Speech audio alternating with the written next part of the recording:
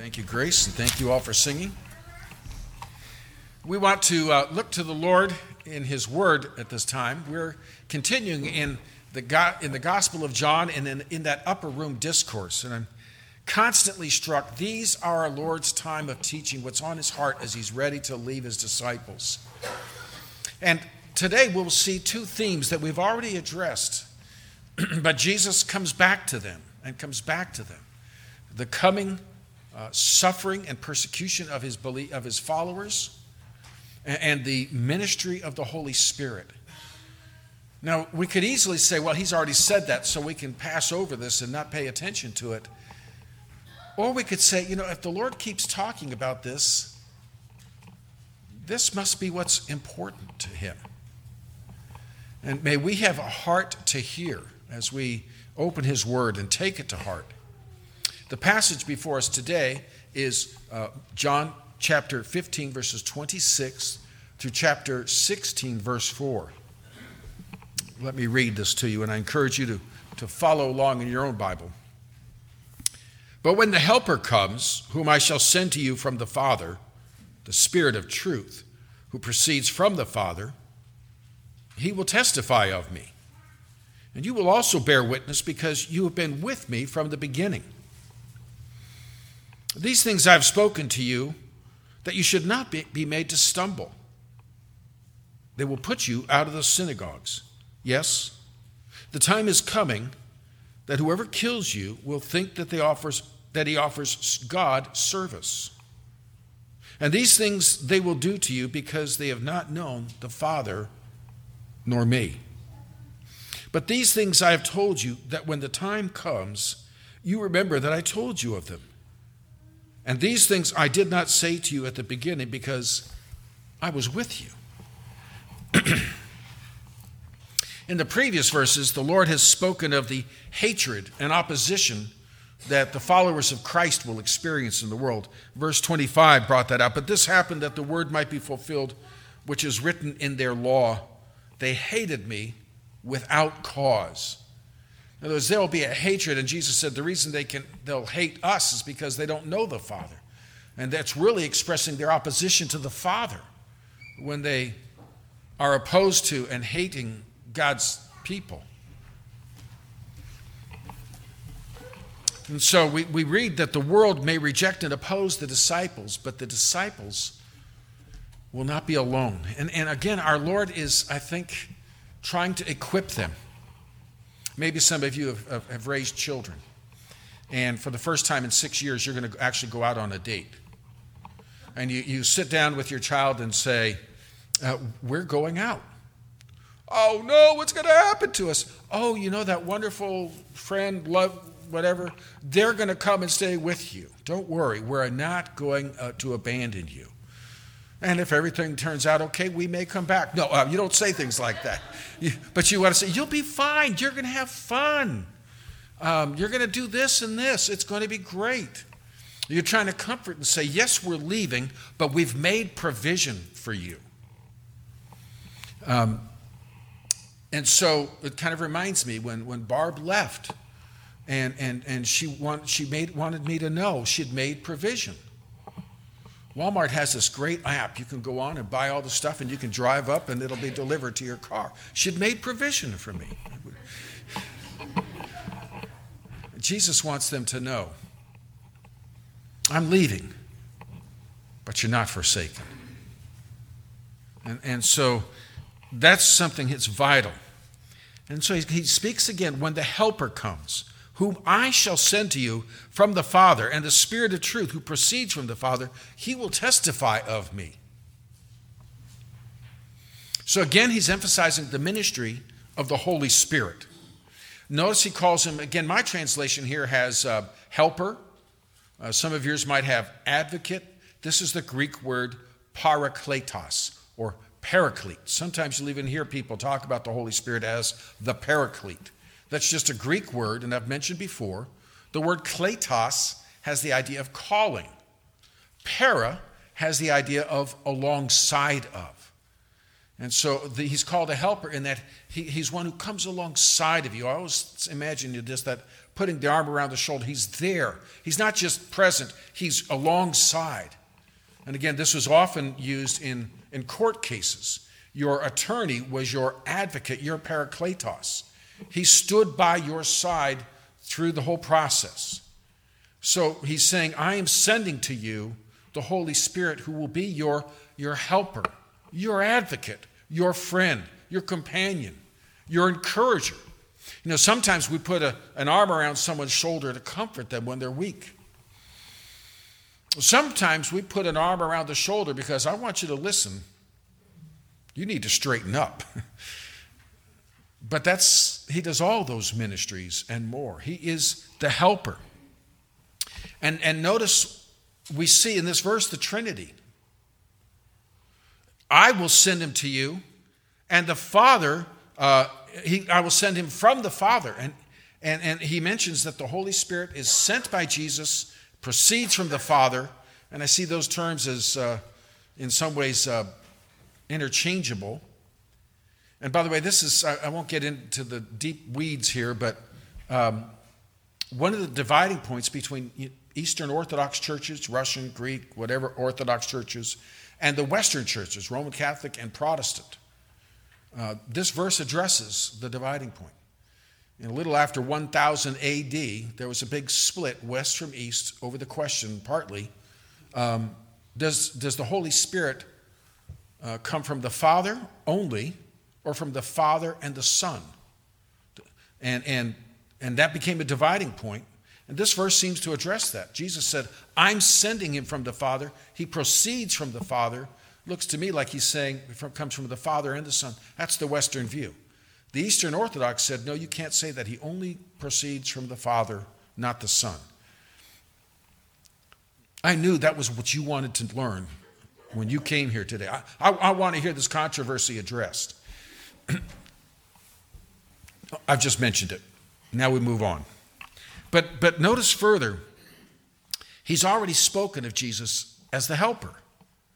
Back in chapter 14, verses 15 to 18, he said, if you love me, keep my commandments.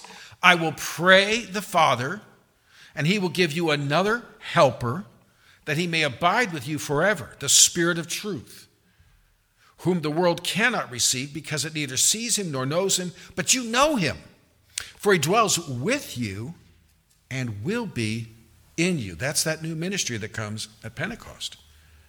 I will not leave you orphans. I will come to you in the Holy Spirit. So he's assuring, here comes this helper. And here's what I said previously about that. Jesus is the truth. Remember that? I'm the way, the truth, and life. But notice we're told here the helper who's coming is the Spirit of truth. And he was called the Spirit of truth back in John chapter 14. He's this other helper. He's the Spirit of truth. Twice now, Jesus has referred to the Holy Spirit as the Spirit of truth. That's because truth is a vital part of the ministry of the Holy Spirit. That ministry was what he promised to the apostles. He's going to help you remember what I taught you. So that's a specific promise to the apostles. That's not saying that the Holy Spirit necessarily helps us remember, but that was part of the inspiring of the Scriptures. We might wonder how, a couple decades later, 10 years later, as they're remembering what Jesus taught them, how did they get every word right? Because the Holy Spirit brought to mind what Jesus said and taught them more what it meant. So he's the Spirit of truth. He's the one who guided the apostles and who wrote the New Testament. He's the one who guided them so that every word was God-breathed. But he's the Holy Spirit, speaking of his character and holiness. And he's the Spirit of truth. He was the one who revealed truth to the authors of Scripture. He is the divine author of Scripture, and the Scripture is true. Jesus will talk about that later on. He'll speak of God's word, and he said, "Thy word is truth." Notice what we've been saying. It's just as far as we've gotten in the upper room discourse. In chapter 14, Jesus said, I am the truth. In John chapter 14 and 15, Jesus is saying the Holy Spirit is the Spirit of truth. John chapter 17, God's word is the word of truth. It's truth. And so he's emphasizing, Jesus, as he's getting ready to leave, he keeps hammering this theme of truth. Because that's going to be a vital part of what these apostles will do. They're going to give us God's truth, as they gave us the New Testament. And they're going to be preaching God's truth as they go out into the world. So Jesus is once again referring, second time now, just in this upper room, the Holy Spirit is the Spirit of truth, one who gives revealing of truth to the apostles, gave understanding to the truth to the apostles, and the Holy Spirit's ministry to us as the Spirit of truth is he helps us understand the truth. Now, I suspect that most of you have experienced what I experienced. When I was being evangelized, when people were sharing Christ with me, and I was starting to begin to believe that maybe God existed and that Jesus was his son. I remember, and I've mentioned this before, I picked up a Bible that was in our house. And it's one of those things you're afraid to touch it because it starts crumbling in your hands. It was not a much used Bible. You could say it's beloved in that it was in the family, and I don't know where I picked this up, but I understood that Jesus was talked about in the New Testament. So I went over to Matthew, and how I got through the genealogy, I'm not exactly sure, but eventually I found myself in the Sermon on the Mount.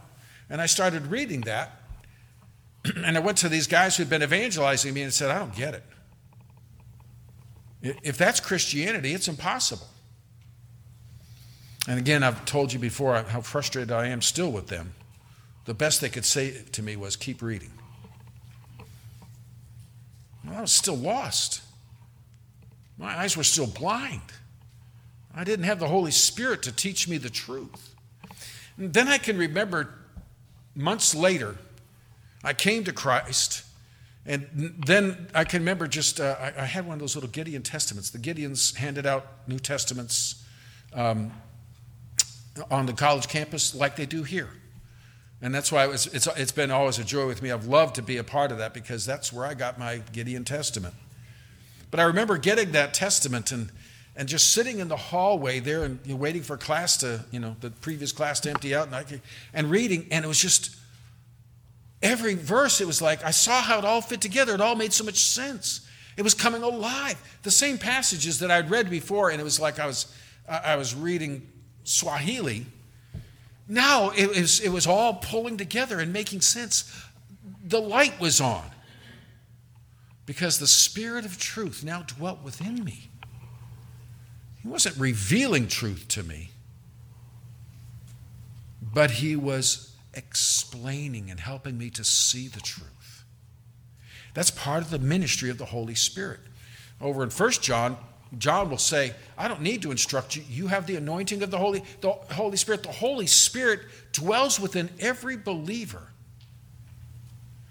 And so as you open your Bible to read your own Bible at home, one of the things you're asking is, Lord, help me to understand, open my eyes that I might see and understand your word. And that's a ministry he delights to do. So so as Jesus is getting ready to leave, he's twice now told them, I'm sending a helper. He's the Spirit of truth. Clue: truth is vital for the continuing ministry. He's going to give you the truth to write down. And he's going to help you understand the truth. And that Holy Spirit is going to go from generation to generation, working in the heart of believers. Again, I hope as I'm describing this, you can think in your own life of times when it was really evident. God's light was just shining on the word and the truths were coming off. Truth is essential to the ministry of the Holy Spirit. Remember over in chapter 6 of the book of Ephesians, we're told about the armor of God. Put on the whole armor of God because we're in spiritual warfare. What does he say in verse 17 of chapter 6 of Ephesians? Ephesians 6:17. Take the helmet of salvation and the sword of the Spirit, which is the Word of God. God, the Holy Spirit, takes up God's Word, and that's his instrument. That's the tool he uses. That's the sword of battle where he defeats error. And so, by the way, that tells us something. If the Spirit of truth fights spiritual warfare with the Bible, with truth, what's he fighting against? Error, deception. And so this is an encouragement. We're going out into a world filled with not just the deception of people, but spiritual deception. But God, the Holy Spirit, shines a light in our heart. God's Word shines a light on our path. And God, the Holy Spirit, takes the Word of God and uses it to protect us and defeat error. And so Jesus, as he's leaving, he keeps coming back. He calls him this helper who is the Spirit of truth. Who is the Spirit of truth. In verse 26, the Lord continues, when the helper comes, whom I shall send to you from the Father, the Spirit of truth, who proceeds from the Father, says, he will testify of me.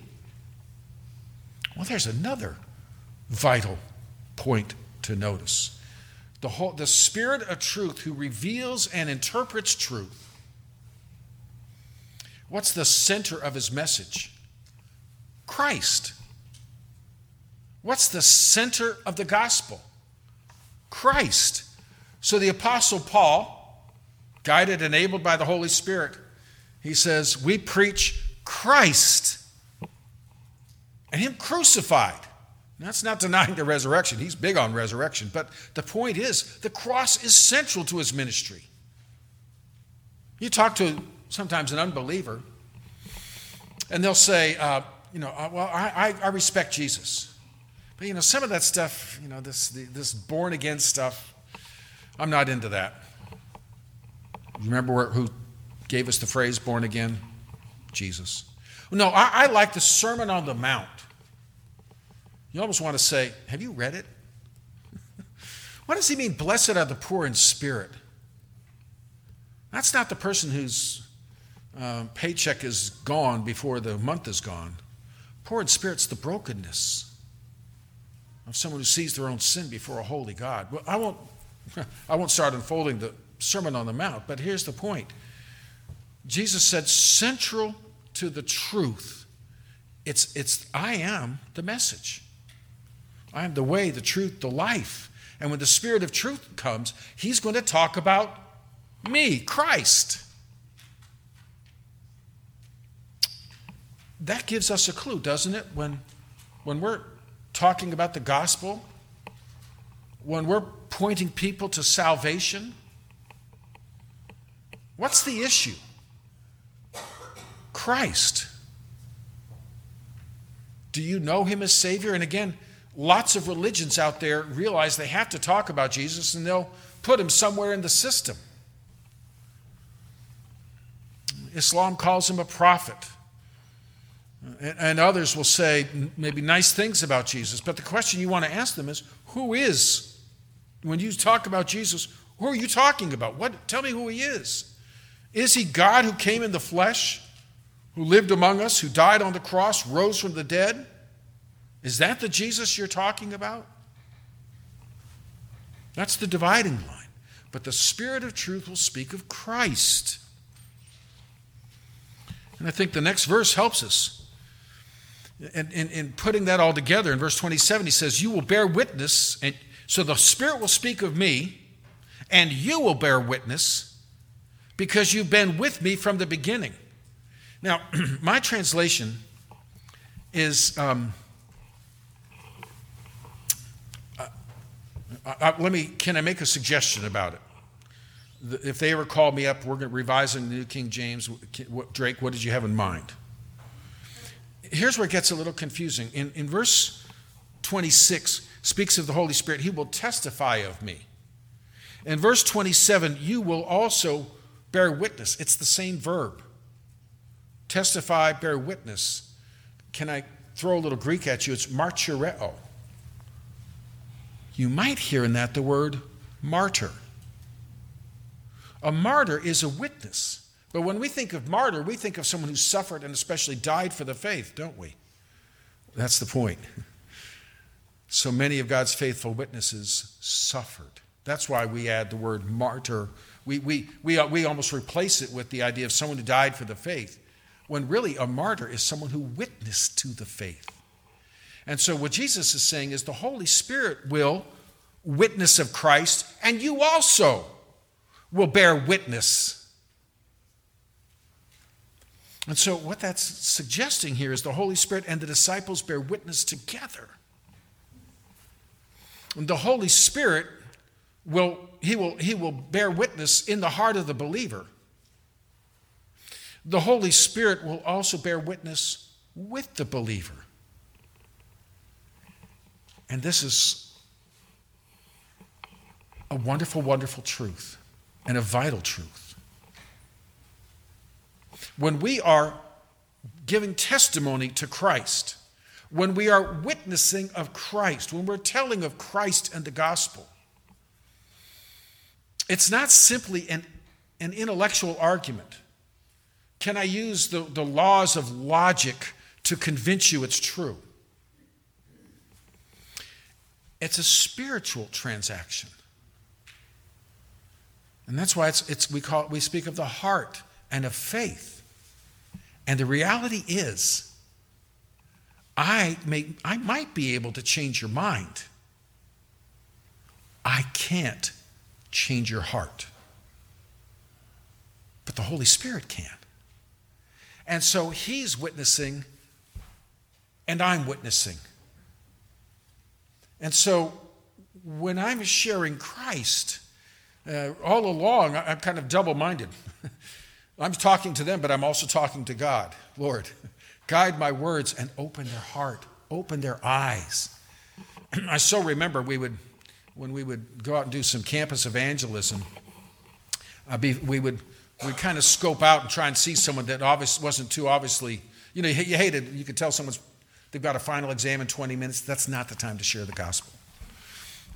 But no, so we'd look and see someone kind of calmly maybe eating their sandwich or something. And we'd say, okay, let's go talk to him. First thing we'd do is, let's pray. Now, I learned it probably wasn't the best thing if we didn't get down on our knees and pray. And matter of fact, I learned it's okay to even pray with your eyes open. So we would pray with our eyes open for that fella, and God would guide us, and God would move in his heart, and they would go and share Christ. It was a team effort. Matter of fact, we did it in twos. One talked, one prayed. But we did it in threes. One talked, one prayed, and the Holy Spirit was also testifying. And see, that's what he's telling us, is when we share Christ, don't think that it's on you to change the heart. You can't. I can't. It's a spiritual transaction. It's the Spirit of truth who has to bring that truth into that heart, who has to shine light into the heart. In 2 Corinthians 4, Paul talks about God just as he spoke light into darkness at creation. That's what happens when we come to faith. God says, let there be light. And there's light. So, but God sends that light. What's the instrument, the tool, the weapon the Holy Spirit uses? God's Word. And so as we are sharing God's Word, and what is that focusing on? We preach Christ and him crucified.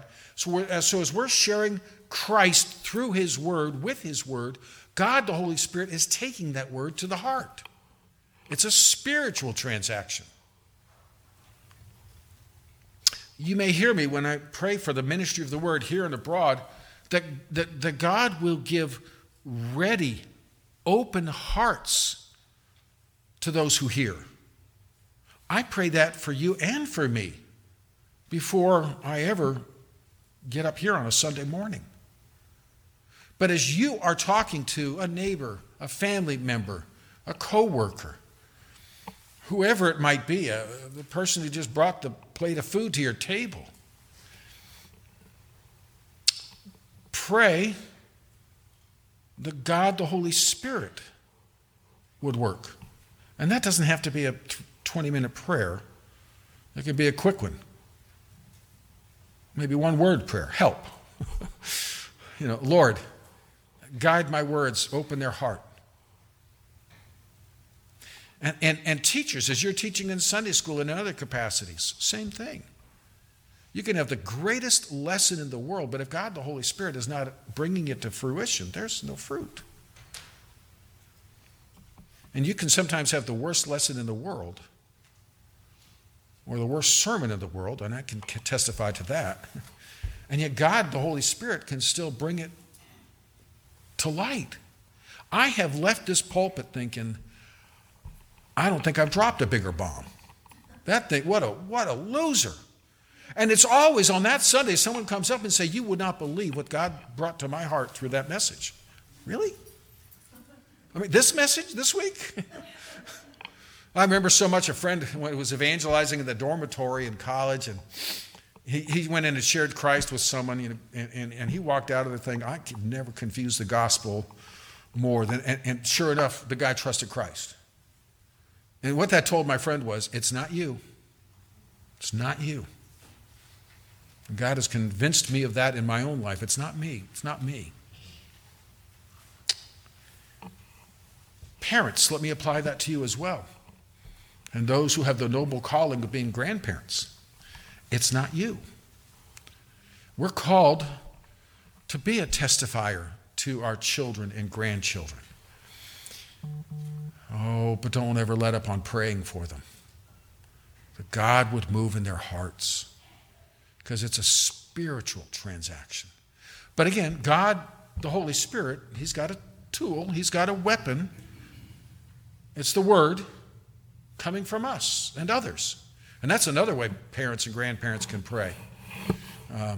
While they're in your home and while they're far away, God, bring others into their life to bring them to faith and to encourage them into faith. May they be an encourager. So we see here the Holy Spirit was busily at work in the lives of the apostles, and that was the promise of Christ. I'm leaving you, but not alone. Another helper, like me. The Spirit of truth, that'll be his focus. As he points to Christ, he'll testify of Christ, and he will be the power of your testimony for Christ. Well, from there he goes on to the reality of persecution. What was I thinking? My outline, I just realized I blew it. I could have had, I don't know how it, I could have gone from the paraclete to persecution. Okay, I have to think about the third point. See, now the Holy Spirit's helping. No. In verses 1 to 3, let me read them and then we'll look at verse 1. These things I've spoken to you, that you should not be made to stumble. They will put you out of the synagogues. Yes, the time is coming that whoever kills you will think he offers God service. And these things they will do to you because they have not known the Father nor me. And so he says, I'm telling you in advance so that you not be made to stumble. The Lord comes back to this theme of coming hardship. See, for 3 years they've been with him, and frankly, they haven't seen a lot of that. They've seen Christ rejected, but it hasn't been so much pointed to them. Now it's all on them because Christ will not be present with them, and frankly, I think he's been shielding them. But now he's gone. And so the times are going to get hard.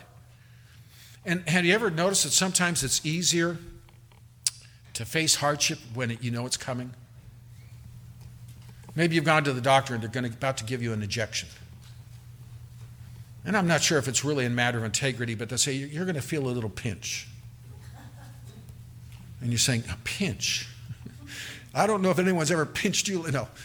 Or sometimes I've been surprised that the doctor will say, now you're going to feel some pinch or pain. And I'm thinking, that was nothing.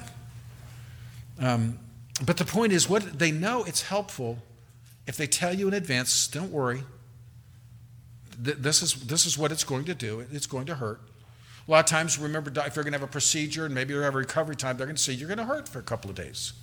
And I remember I had a surgery and the doctor said, and he was a believer, he said it's kind of a biblical concept, God's design, the third day is the hardest. And so he was telling me that up front. In other words, don't panic, it's going to get worse. But if you live, it'll get better. And so the Lord is saying, remember, I've spoken to you that you should not be made to stumble. And so he's trying to help them understand that persecution and frankly, suffering, it can surprise us and stumble us. That word stumble, by the way, is we get our word scandal from it. It's the word scandalizo, a scandal, but a scandal in biblical language, in the language of the New Testament, was a bait stick. When you put up a trap for an animal, you'd put a piece of meat on a stick, so when they grabbed the meat, it triggered it and they got caught. And most of you don't do that unless you set out mouse traps. You ever done that? And then you go on YouTube and find out what's the most effective bait. Is it cheese? Is it Swiss? Is it peanut butter? Whatever. You know, the debates are out there. But you get it all set, and frankly, I would rather, gentlemen, tell your wife to hold that thing. So, no. But you set it and you trigger it just right, and then because you want something, you got to be careful because it's sensitive. You touch it, and the trap closes. So the stumbling is the trigger, the trap. I don't want you to trigger a trap when you encounter suffering, persecution. I don't want it to surprise you and catch you unawares. It's coming. But if it catches you unawares, it might rattle you. And I'll be honest with you, I think this is a struggle in our day and in our culture. So I think we were talking on Wednesday night as the guys were together, and just one of the sad realities of previous generations is, you had a lot of kids because most of them wouldn't survive to adulthood. I read biographies of those days, and not ancient days, but pre-modern medicine, pre-antibiotics. You'd read, how they would make a point in the biography of saying only so many children reached adulthood. In our day, we still, that's such a surprise to us, which was common then. Illness and death was less of a surprise back then because it was so common and so frequent. Pain was much more normal than it is for us.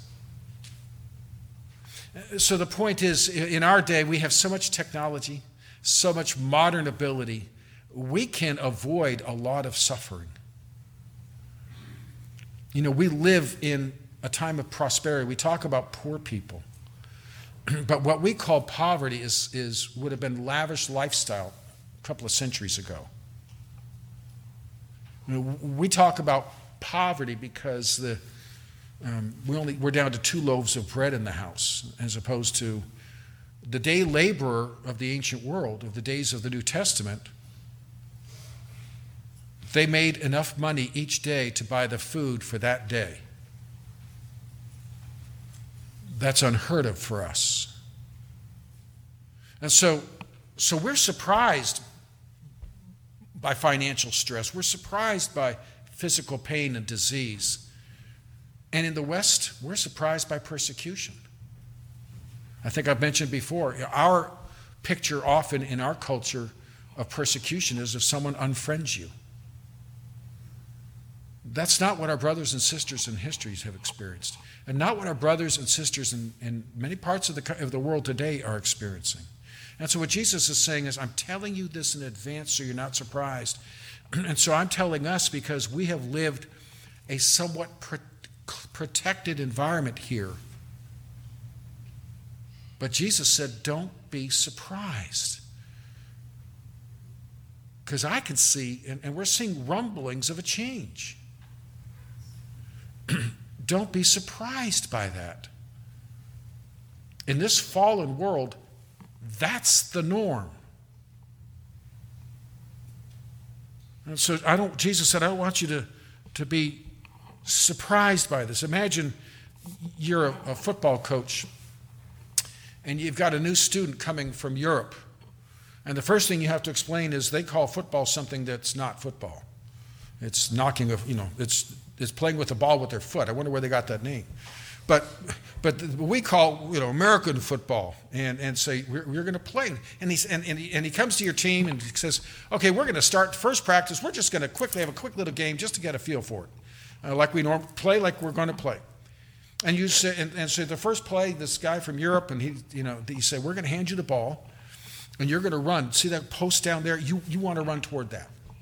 Great. They hike the ball.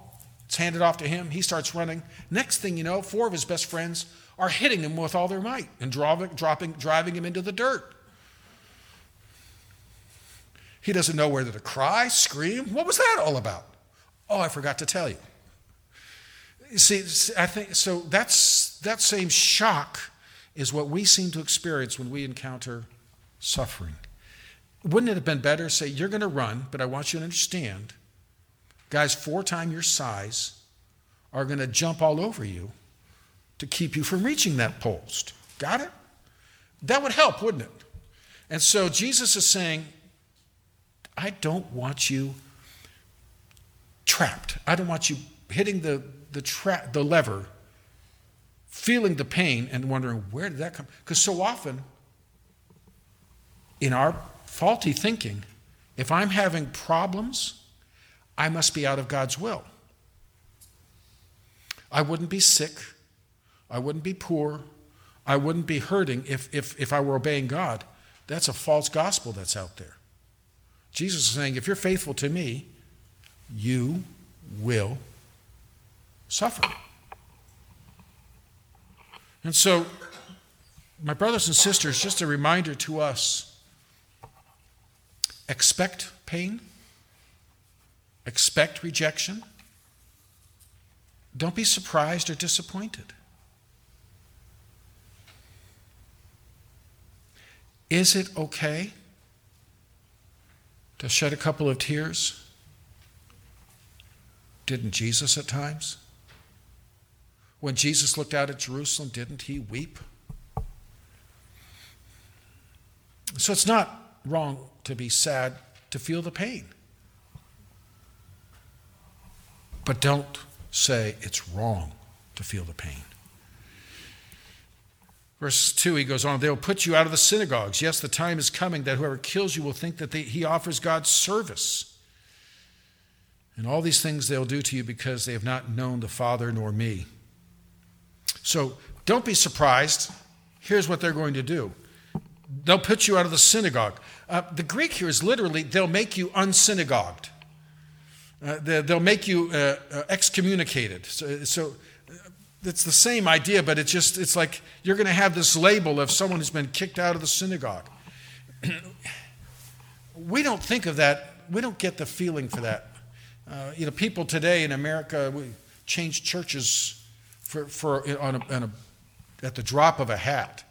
The idea of leaving a church or whatever is not surprising. To be kicked out of the synagogue, to be disfellowshipped, meant you were completely isolated from your community.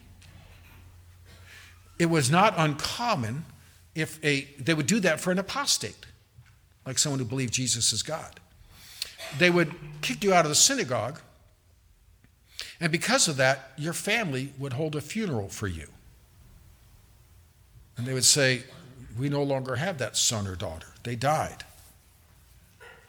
They would not have, you've lost your family. You've lost your community. Probably lost your job. If you had a little stall, if you sold candles in the shop, they wouldn't buy from you because you're an apostate. Financially, socially, you'd be completely isolated. They're going to kick you out of the synagogues. And then it goes on to say, more than that, they're going to think they're offering God a sacred service when they kill Christians. Think of the example of Saul. He thought he was doing God a favor when he hunted down Christians. He thought it was sacred service. It was his literally offering to God. It was like giving an offering to God, a sacrifice to God. He did it in God's name. What an irony. Killing God's followers in God's name. But if I think of it today, when I think of, can you tell that this terrorism thing has just really grabbed my heart? I think of Hamas. If you've ever seen a video or heard anything of when they set off a bomb or anything like that, so often the Muslim terrorist, what does he say? Allahu Akbar. They're doing it as an act of worship. Allahu Akbar means God is great. Press the button. Kill the infidel. They think they're offering God's service. By the way, I was struck by something. I don't know if you noticed it, but it took me a while to see this. Jesus has constantly talked about the Father, the Helper, the Spirit of truth. Notice he doesn't say they think they're offering the Father service, but God. They're not offering the Father anything. They don't know the Father. That's the point. But you will find that often the greatest persecution comes from people persecuting in the name of God. Protestants, those who believed and taught the gospel, were hunted down and executed for preaching Christ. You can think of the Inquisition. You can think of the reign of Bloody Mary, 300 murdered for the gospel under Queen Mary. And we could go from our own country, the people who came here and brought us Thanksgiving. Why did they come here? Why did they leave everything they had to come to this foreign land that they knew nothing about? Religious persecution. For the sake of God, hunting them down. Why did John Bunyan, who wrote Pilgrim's Progress, spend 12 years in prison? Because he preached the gospel. But they thought they were doing God's service. So don't be surprised that the greatest opposition we will have will be religious.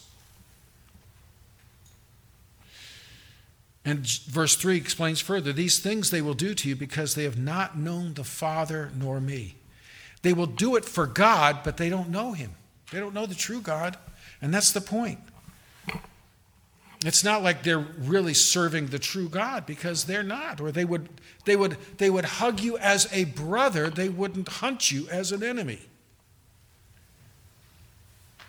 They don't know the true God, and that's the point. They are lost, and they see things in that perspective. And then he gives them these final words of comfort. In verse 4, but these things I have told you, that when the time comes, you may remember that I told you of them.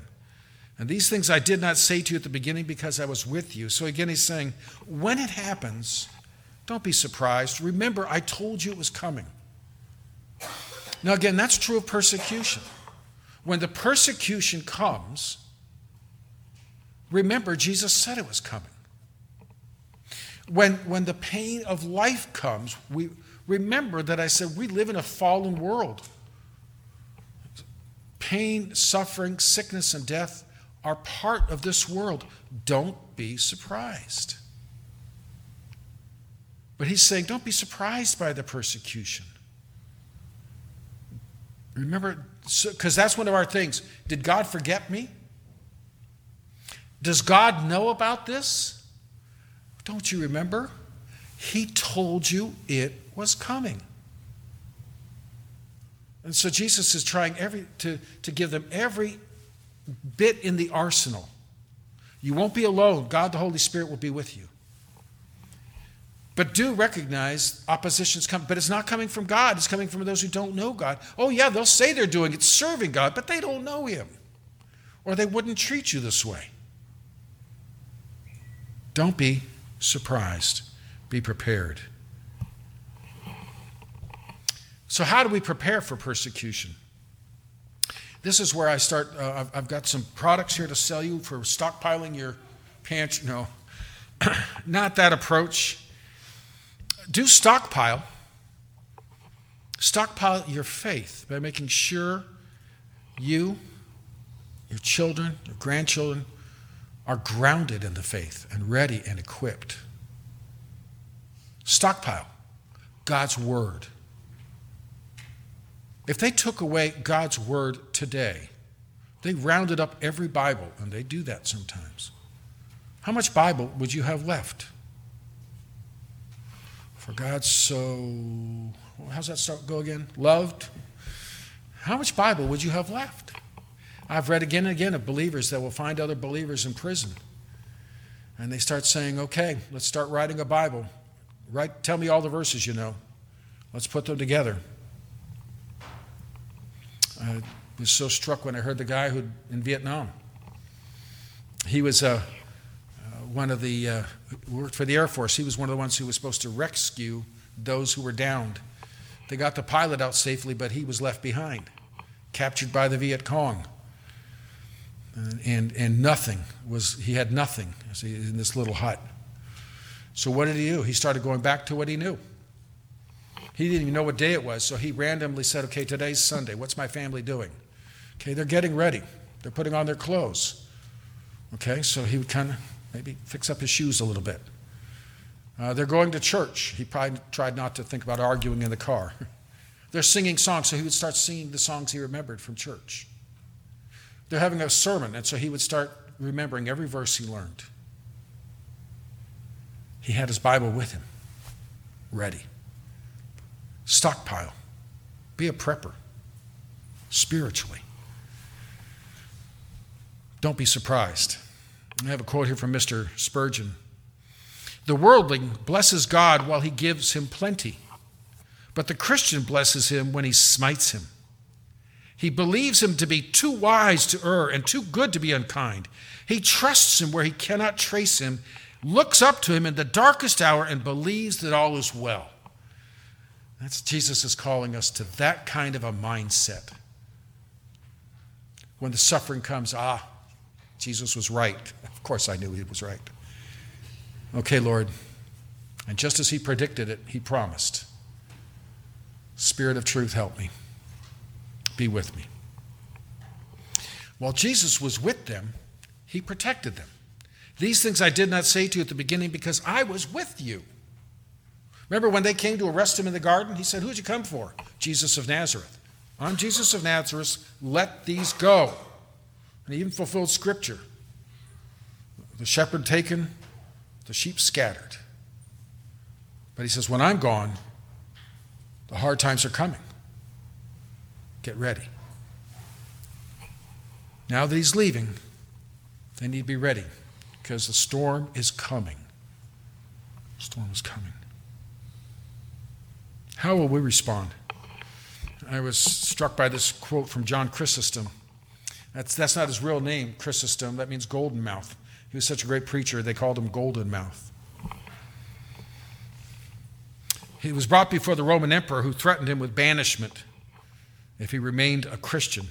Chrysostom said, you cannot banish me, for this world is my Father's house.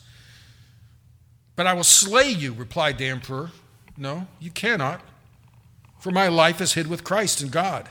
I will take away your treasures, the emperor said. No, you cannot. My treasure's in heaven. My heart is there. The emperor replied, but I will drag you away from man and you will have no friend left. No, you cannot. For I have a friend in heaven from which you cannot separate me. I defy you. For there is nothing you can do to hurt me. Because he was realizing there's a different hurt than the physical. Elizabeth Elliot had some words for us. Joy is not the absence of suffering, but the presence of God. Brothers and sisters, if Jesus is right, and I say that with a smile, of course he is, it's coming. We have been spared much, but it's coming, and it may be in our time or the next generation's time.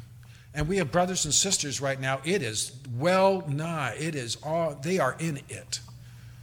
How we need to pray for them, do what we can to support them, and how we need to start stockpiling God's truth, God's word, maturity in Christ.